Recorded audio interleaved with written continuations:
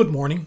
Welcome back to the Daily Cast, a podcast to start the day on Kilcullen Diary. I'm Brian Byrne. It's Tuesday, the 18th of May, 2021. This morning, we're going to look briefly at the life of the first Pope to visit Ireland. And we'll listen to another voice from Kilcullen's past, the late Simon Doyle, or Simmy as we knew him. But first, the weather. It'll probably be dry with good sunny spells through the morning. Showers are likely in the mid to late afternoon. Some of them could be heavy bursts with the possibility of thunderstorms. The highest temperatures will be around 13 degrees in light variable breezes. Our person of interest this morning is Karol Józef Wojtyła, born this day in 1920 in Wadowice in Poland. He would later be elected Pope John Paul II. As a youth, the young Karol was interested in athletics and played goalkeeper for his school team. His sister, mother and brother died at various times, and when he was 18, his father brought him to Krakow. There, Karol studied at university, learning up to 15 languages. He was also interested in theatre and playwriting. After Germany invaded Poland in 1939, he worked as a messenger, a labourer, and in a chemical factory. When his father died in 1941, suddenly, Karol began thinking seriously about the priesthood. And he began studying in the clandestine underground seminary run by the Archbishop of Krakow. On August 6, 1944, he escaped by hiding when some 8,000 young men in the city were rounded up by the Gestapo to forestall any uprising. The Germans left in January 1945.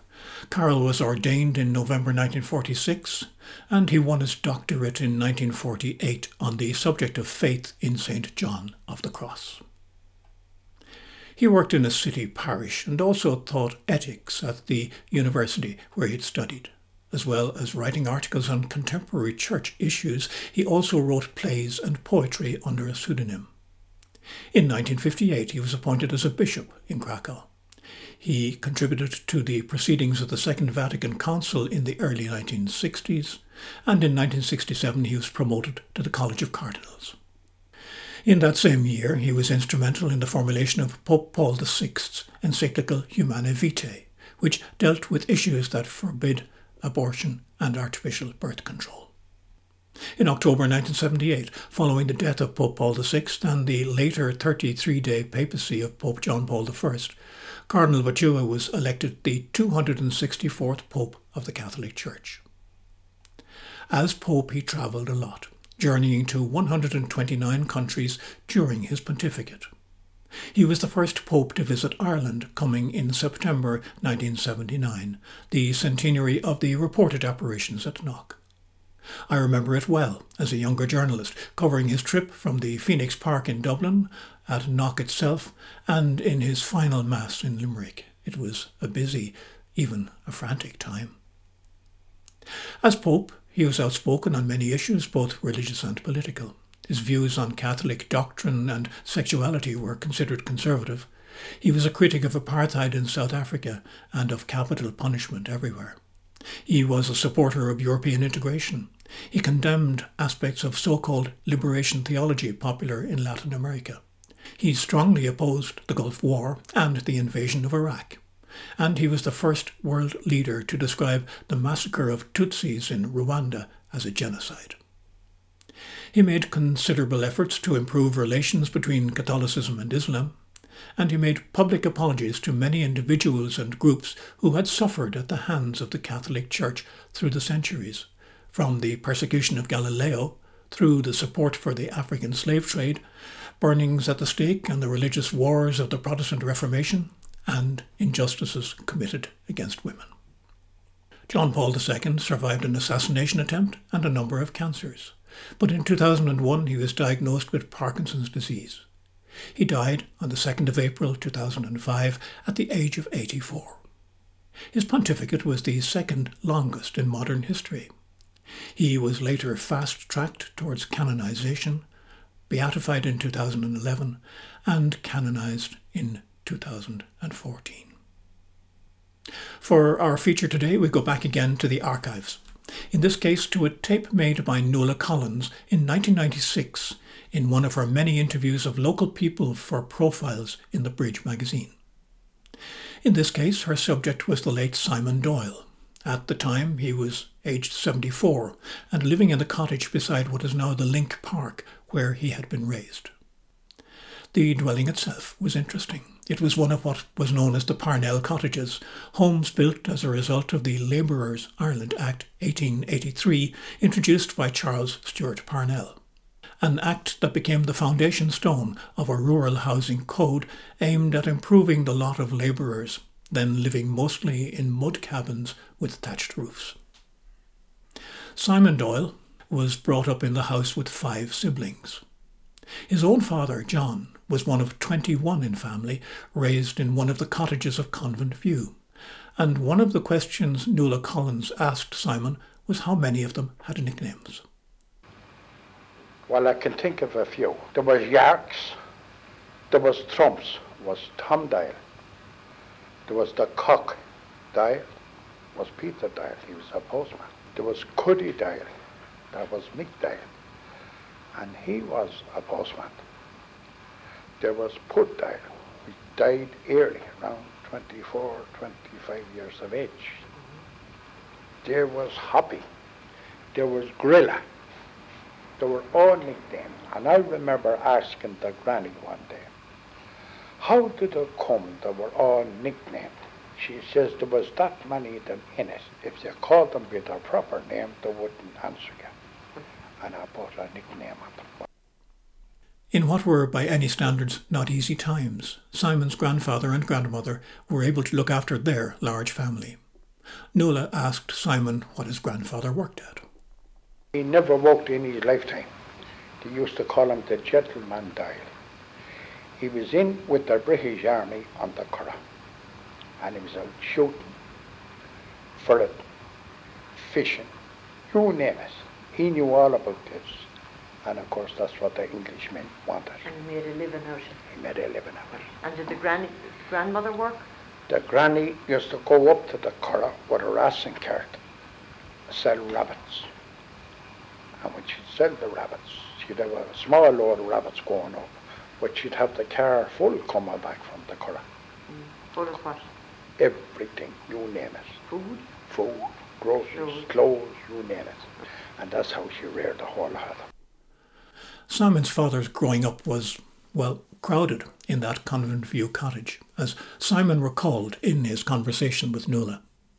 I asked my father one time here, talking all about the family. There was only one room, a kitchen, and a back kitchen, and a loft. And I asked my father, where did all the lads sleep? And he says, all the lads slept in a loft. A little ladder off the hallway up onto the loft. And the loft was full of a big mattress of straw. Yeah. If it wasn't straw, it was chaff. And you dust in there for the night. And I said to my father, how did you turn in the bed?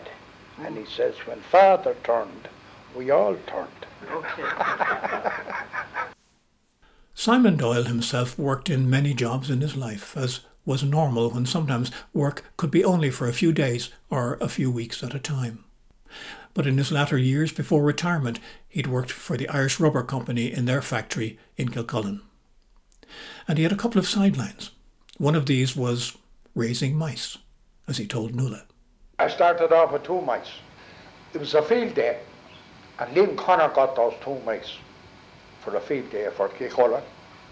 So when the field day was over, he brought them home and he put them into the garage. Actually, the 2 mice was in a biscuit tin for about 2 days before Liam be thought of them. So he come into me here one day. He says, I want a bit of cheese or a bit of bread off you. He says, you have 2 mice out there, he says. I never thought of feeding them. So I get him cheese and I get him bread. And he come back in. So see, if you want them 2 mice, you can have them. Of course, I was the latest. Got me 2 mice, made up this box out the back, put me 2 mice in it, got an old jumper, an old woolen jumper, folded it up, put it down in the corner, make a nest of it. The next thing, after a couple of months, I had a wreck of young mice. They kept piling up. So the lads coming in looking for mice for field days. So I sold them out. £1 each. How many did you sell? I must have sold 200 mice. Oh, From two. so you had a mouse farm, had you? Mouse farm. In Kilcullen. Yes. And what happened? What was All different colours. the Oh, mice. were they? Oh, yeah. Oh, I thought they were all white. No. All different really? colours, yeah. Out of the one pair. Yeah, after That was photographed them there. crossbreeding, was it? Huh? Was crossbreeding. Yeah, all crossbreed. And did you have to be there when they were being born or anything? No, you wouldn't go near them at all. Yeah. And You what see was them the- running out. What was the running end of them? Huh? What was the finish? I was down to 6 mice, Yeah. and this man from Dublin come down, John Brady. He was a conjurer. He was looking for 2 mice. So say, there you are, John, say, there's 6 mice out in the box. You can have the 6th. And they gave him the 6th. And that was the end. That finished that. Oh. And just to note, that John Brady, the conjurer, as Simon mentioned, lived in Glasnevin and was formerly from Kilcullen. He was a former president of the Society of Irish Magicians and honorary life member of the International Brotherhood of Magicians. He passed away a little over a year ago, but Simon's last mice had obviously been in very good magicians' hands. Though a man who was very well informed and aware of many things happening in the world outside, Simon himself didn't travel, though, as he told Nuala, he did leave the island once. I went to England for a funeral one time. I was over there for 3 days, and I hated the sight of it. I landed every Saturday, and I come back on a Monday. We went to Mass that Sunday morning, and I said to the brother, after the breakfast, we'll go down and get a drink now. He says, you won't get a drink today. I says, why? Because you see, the pubs don't open if it's Sunday over here. He says, like, you must be joking. And we went out for a walk, and I said to him, says, I'm going to try this pub. He says, you won't get into it. Well, says I, there's no harm in trying. So I went over and I got 3 knocks at the door, and this curtain went back, and looked out. And he opened the door, and I called the brother, come on, says I, we're going in. And he let us in. And there was about 20 of us in the pub. He says, you should get a gold medal. That's the first pub, he says, I'm here in England these years. That's the first time, he says, I ever seen a pub open. It was Sunday over here. What part of England was that? Bristol. And whose funeral was it? It was a nephew of mine. Okay. And did you go over on your own? No, I went over with the sister. Went over by plane. Did you like that? No, I didn't like it. Why? The sister gave me 2 tablets at Dublin Airport. She worked for a doctor. She said, you never travelled before. Take 2 of them tablets. You'll be all right. Took the 2 tablets. When I got off the plane, the far side, I couldn't feel myself walking. I couldn't hear. I could do nothing when you look at the sister. And what tablets were they? I don't know, but I met the brother over there anyway in a pub. So see, what's wrong with you? So I can't hear. I can't feel myself walking.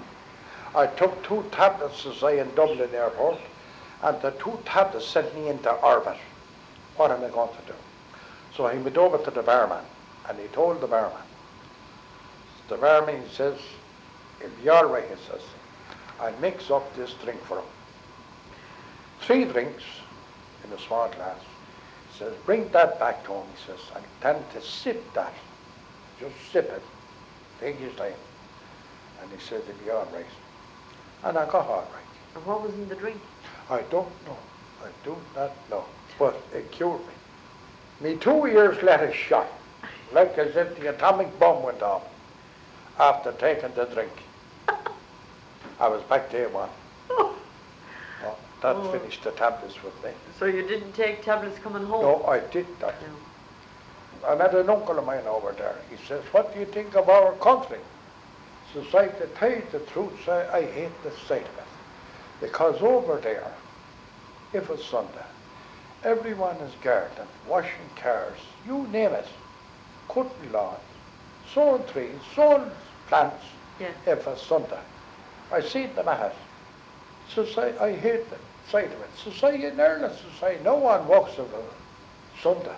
You're breaking the Sabbath. So say over here, say everyone is working. I wouldn't live here, so say, for dining.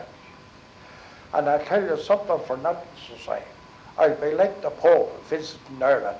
When I get back to Dublin Airport, I'll get off that plane and I'll get down and I'll kiss the ground in Dublin Airport and they'll never see me over here again. Never. And there, back in the land he loved, we'll leave the late Simmy Doyle, talking in his inimitable style to Nuala Collins in 1996. With his late brother John, they were known in Kilcullen as the Suffering Brothers. Great men to meet, great men to entertain, especially in what Simmy called his home pub of O'Connell's. Great men of an old wisdom, and we miss them. I thank Nuala for giving me the tape, and I apologise for taking so long to use it. It's one of those two scarce gems of Kilcullen heritage.